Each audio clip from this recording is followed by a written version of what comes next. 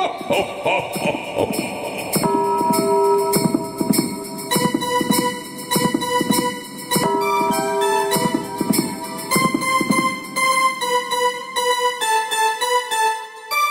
ho, holy shit! The holidays are already here. What are we gonna do? Well, your friends here at HMG have just the idea for you. Put together the ultimate HMG Russo brand holiday gift basket this year for the wrestling fan on your list. Every wrestling fan would love to open up a present with great merchandise from all of our sponsors. Get the limited edition Russo Bro Coffee from thebrosters.com. And bam! You can spice up your holiday with ODB's official barbecue sauce, available now at odbsmeetandgreet.com. That's ODBS meet, MEAT, and greet, GREET.com. And when you're cooking your favorite holiday dishes, make sure to use Zordos olive oil. For the best tasting ultra premium grade olive oil on the market, go to ZordosOliveOil.com. Make a fantastic gift basket for the foodie and wrestling fan on your list. Wear your Bin Hameen gear when you want to trigger Aunt Karen at the dinner table this year. It's heels over strong all holiday long when you support all of our great HMG sponsors. Make sure to get the perfect gift for yourself and subscribe to channelattitude.com today so you can get all of your favorite Hami Media Group shows and support independent media and content creators in the new year. YALLAH.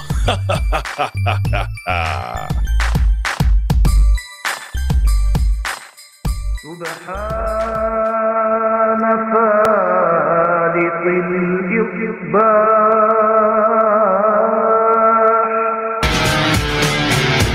Yes, that's right, infidels. We're back. The table's on fire. The roof is on fire. Your back is on fire.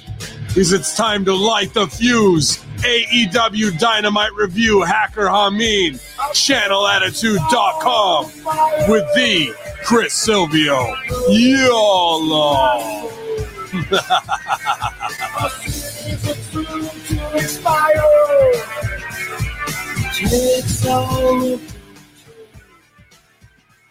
Yo, what's good? Just waiting for my man Silvio. He's probably pulling up right now, taking care of business, letting lovely Genocide know we're going on air, and I'm sure he'll be running in here just a minute or two, but I can kick this thing off solo on the dolo. I can handle a mic and the spotlight. That's no problem. I see the chat room's filled up here as we keep it live at twitch.tv/Hameen Media and at Ben Hameen YouTube channel, giving away some free value, but thank you for subscribing to channelattitude.com. And now, as I just turn the corner, the main event is here. He has arrived. Glad to see him back. The man, Chris Silvio. How's it going, pal? Yo, Popsy, Hameen. Good to see you, my friend. We're here. We're back on Light the Fuse. Looks like you got some Brosters over there in your mug. Fresh brewed. It's almost done.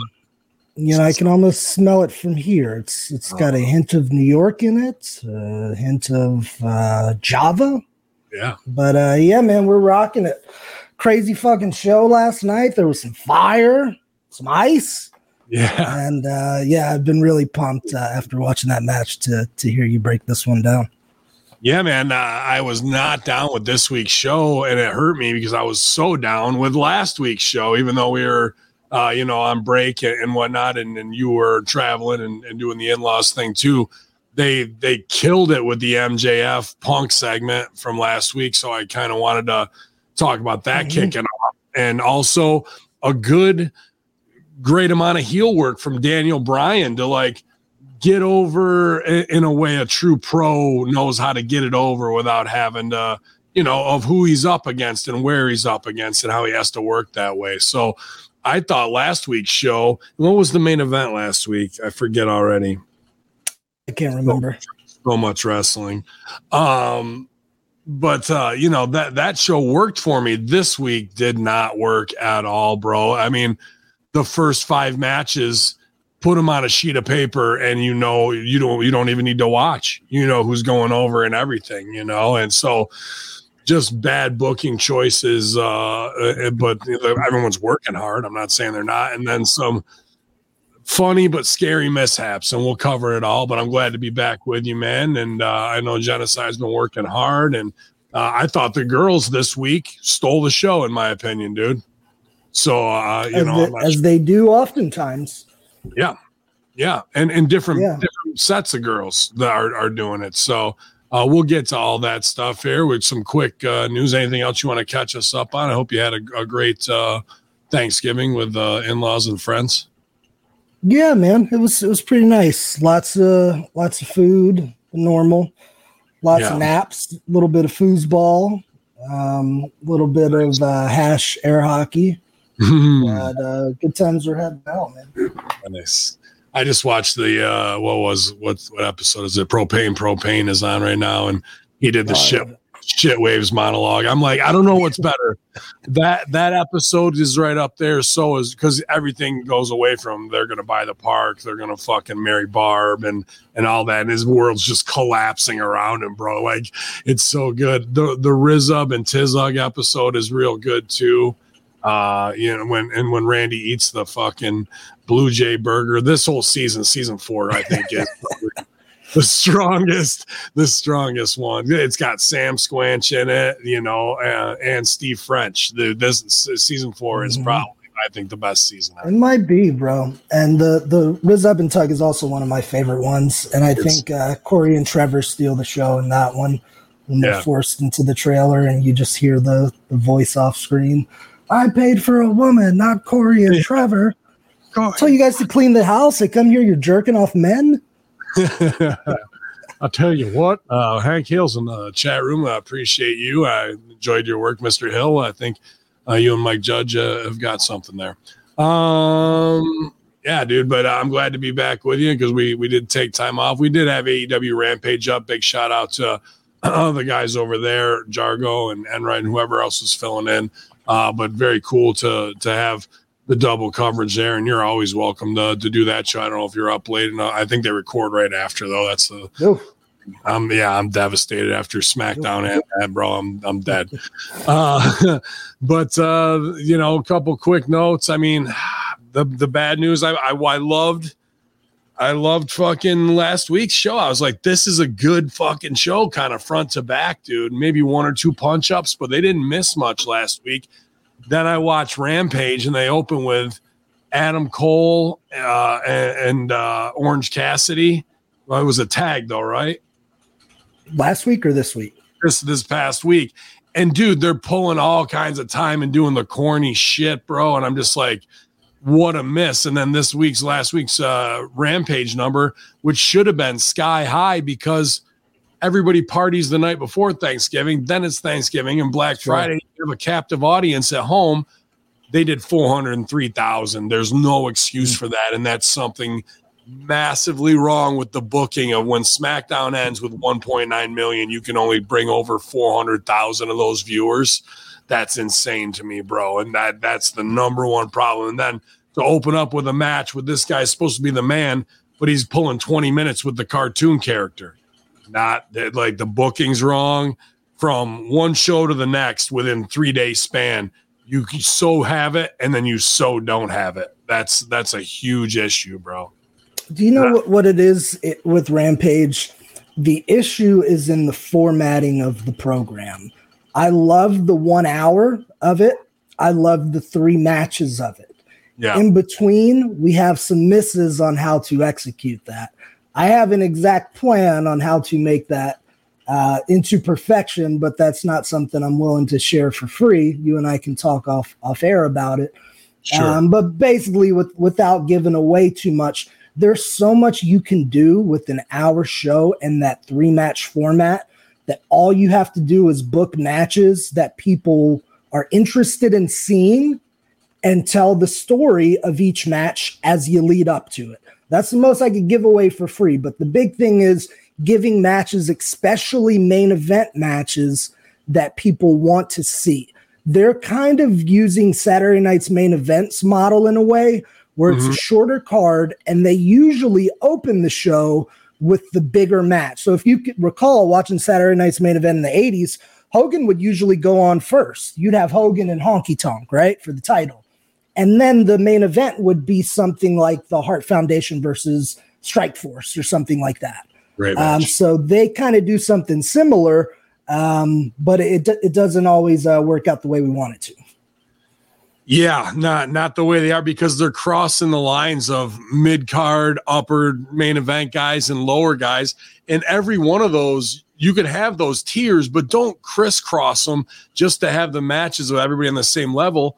Your lower card guys can have their own story, and as well as your upper main event around the belt. And eventually they might interweave, but the way we're doing it now is just, it's a losing formula. At 400,000, I'll give you my scenario. Give me the show. I'm going to tell you the 22 people I want to be my regulars. You give me 6 floating talent that can go back and forth in between.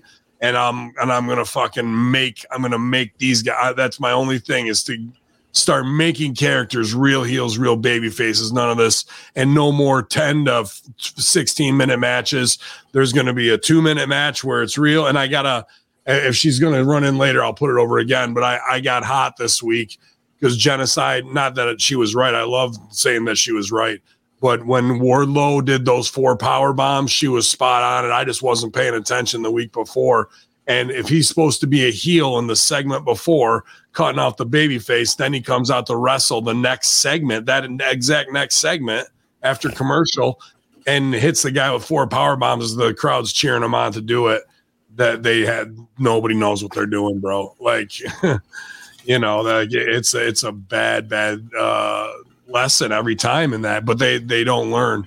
They did it 2 weeks in a row, 3 weeks in a row, really. Unless they're gearing towards the inevitable Wardlow turn that we've been expecting. That's fine, but sure, if they want them. So I don't know if you remember the Shawn Michaels Diesel build when they were flipping Diesel from Shawn's bodyguard. Yeah. Diesel started getting reactions, and they started doing similar things to this. I see some consistencies there. So, I mean, if they're going to pull the plug on Wardlow, cool. Let him powerbomb the shit out of people and let them come. If he is going to be a heel, maybe consider something different. But the one thing I'm happy about is the fucking powerbomb, albeit it was 4, is 1,000,000 times better than that stupid knee finish that they let him do. Wardlow's so impressive. That knee... He needs to stay far away from that. Let a cruiserweight do that. He looked awesome last night, bro. Yeah, like a monster, right? Yeah, dude. But yeah, they're just they have it right there in their hand, and then they just they don't know how to capitalize on it. You know what I mean? And I don't understand that. I was half expecting, to be honest. You mentioned the previous segment. I was half expecting during the MJF Punk confrontation that we'll cover. When Wardlow comes out to bust it up, I was half expecting Wardlow to sidestep. That would have been a good choice. I don't know why Punk wouldn't pitch that, especially if they're going to do something babyface right after. You know what I mean? Like even Wardlow sidestep and walks down to go to his match. Yep. And that's the thing, and he has to beg off in his Jewish pajamas. In his Larry David. Yeah. Let's see, quick news and notes here. Tony Khan comments about Jim Ross's AEW commentary hiatus. He spoke to Busted Open. He said Jim just doesn't want to sit back and get these treatments and step away from wrestling. He's still very much involved, even though he's not going to be calling the show. That's another thing. For fans who are new to AEW, even though they won't be in the booth tonight, one thing that made people feel comfortable, made them feel at home watching wrestling, is the voice of Jim Ross and the voice of Tony Schiavone out there. We're all going to miss Jim for the next several weeks very much, but I agree with you guys so much. He adds so much to the matches he calls and the shows that he calls. JR, I think, is the greatest voice in wrestling. Very nice sentiment. Mm-hmm. Very professional. I like that, TK. And we wish Jim the best, too. He's been showing pictures of his treatments and all that, and anybody who's got somebody in their family going through it, especially at holiday time like this, Hameen Media Group, no matter what we believe in and in our own individual lives, we wish you the best. And we know that stuff is far more important than the day-to-day little dumbass beefs we get in over headlines. So Jim Ross, thinking the guy's been through plenty already in his life. So hopefully this goes pretty quick without a hitch. And I think December 29th, he might be scheduled to be back. So hope he's feeling well. And you got to say too, man, like fucking bless his Oklahoma heart. as we say here in the South. December 29th or 22nd, whatever the date was, is not that far away. It's December 2nd. Yeah. Brother is in his 60s, and he's about to have 22 radiation treatments in this short span of time. And I was already talking about, I plan to be at work later in the month. That's a badass motherfucker right there. Number one. That's Oklahoma right there. Not about Number two, that's somebody that loves the hell out of professional wrestling and his craft. Mm-hmm. The same way you and I do, how you get up every day and you got to complain about watching 20 hours of footage, see some of the best and worst things you've ever seen, but your happy ass is still up. It's not always happy, but your happy ass is still up here, commentary, giving the fans something to listen to, brightening people's day. That's what we do, man. That's part of the gig. So props to Jim Ross for his dedication, being the fucking best. And You've just heard a free preview of HMG's great daily content. To hear the full show, you have to subscribe to channelattitude.com today. Get the highest quality HMG audio and video wrestling podcast exclusively at channelattitude.com. When you subscribe to HMG, you know that you are supporting the very best in independent media and content creators all working together to bring you the very best in wrestling, news, reviews, and entertainment. Thank you for subscribing to Hami Media Group at channelattitude.com. Do it. Subscribe today.